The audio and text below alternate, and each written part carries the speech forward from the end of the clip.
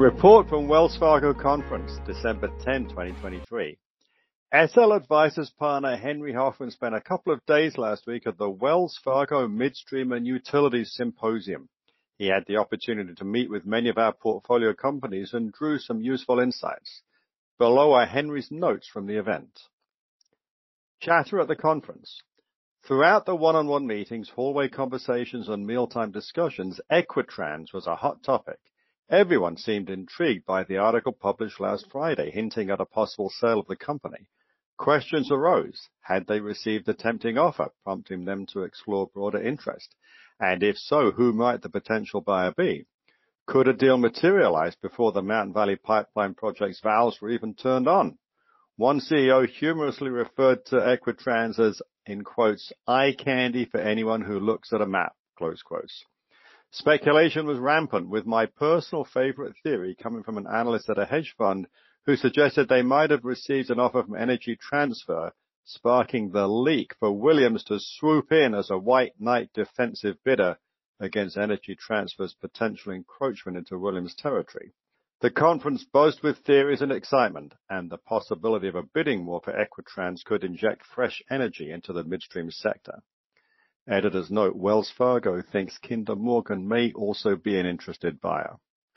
Most impressive management of the conference. Cheniere's CFO, Zach Davis, delivered a meticulously calculated approach to value creation at Cheniere. Their disciplined strategy has allowed them to offer LNG liquefaction rates at a substantial premium compared to competitors, with no trouble filling new capacity slots to the satisfaction of existing customers. Cheniere's ability to generate surplus free cash flow provides them with significant flexibility for investments in additional trains, debt reduction, or share buybacks, all geared towards enhancing shareholder value. Topic that left me puzzled. A surprising revelation at the conference was that carbon capture utilization and storage, known as CCUS, is progressing more slowly than anticipated. Despite the potential for substantial financial incentives from Congress, there appears to be a lack of urgency from the Biden administration in providing guidance and clarity. Consequently, there have been fewer Class 6 wells drilled than expected.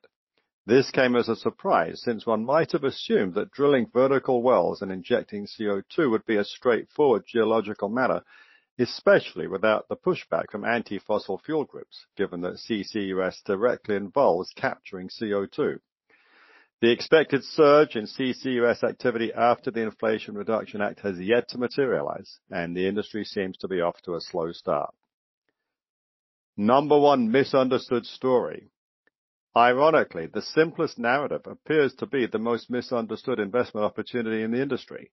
Next Decade CEO Matt Schatzman outlined the case for the first 3 trains, Phase 1, at the Rio Grande site in South Texas as laying the foundation for a massive LNG facility akin to Cheniere's.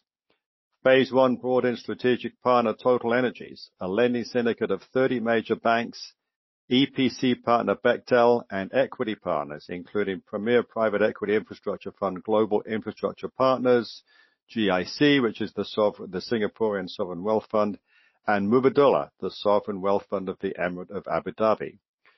These partnerships enhance the certainty of additional trains, which promise significantly higher economics for next decade. Phase 1's estimated cash flow of around $250 million for all 3 trains translates to roughly $83 million per train. By contrast, trains 4 and 5 are projected to yield $700 to $1 billion in cash flows, or approximately $425 million per train, including the option for equity partners to participate. Furthermore, Next Decade has the land available for 3 more trains, which will be trains 6 through 8, which are expected to offer even better economics, as they do not have the same obligations to current equity partners as options on trains 4 through 5. There's also the potential upside from their carbon solutions business, although this remains uncertain, as touched upon earlier. Energized CEO Award. Kinetic Holdings CEO Jamie Welch exuded enthusiasm for the investment case. In his distinctive Australian accent, he referred to 2024 as a barn burner year, anticipating a sharp drop in capital expenditure and a surge in free cash flow. He was highly optimistic about creating substantial shareholder value to be realized when they find the right buyer for the company. Additional insight on M&A. During the conference, Enterprise Products co-CEO and CFO Randy Fowler shared astute comments on M&A in the midstream sector. He believes that strategic buyers will dominate the landscape. However, Fowler emphasized the need for strategic buyers to exercise caution when considering private equity acquisitions, citing concerns about quality and downstream commitments.